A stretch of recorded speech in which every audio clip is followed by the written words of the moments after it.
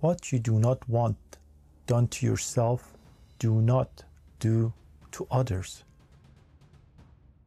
Ladies and gentlemen, welcome to the Positive Club. One of the most difficult thing I think is that you have to understand to treat people like you want to be treated. If you go to a restaurant, treat the waiter or the waitress with respect and always try to switch places and see how it feels if somebody treats you like that. And based on that, change your composure. You know, when weak people get in the position of power, they abuse those powers and they suppress the people. One of the example of this, you could see these people who had nothing and suddenly their business picks up and they think they're the best thing ever in the world and they start taking it on the poor employee and putting them down and threatening to fire them. This is the reason that you have to follow your own dream and open your business no matter how hard it is. Create your own path in life, because my friend, you know how to treat yourself, and I hope that what you're doing will make the world a better place in a right way, and you treat the people around you, the employees, your friends, with dignity and respect. Because to treat other people with no dignity and respect, it means that you're lacking those things yourself. Never forget where you come from. Never forget your dark days.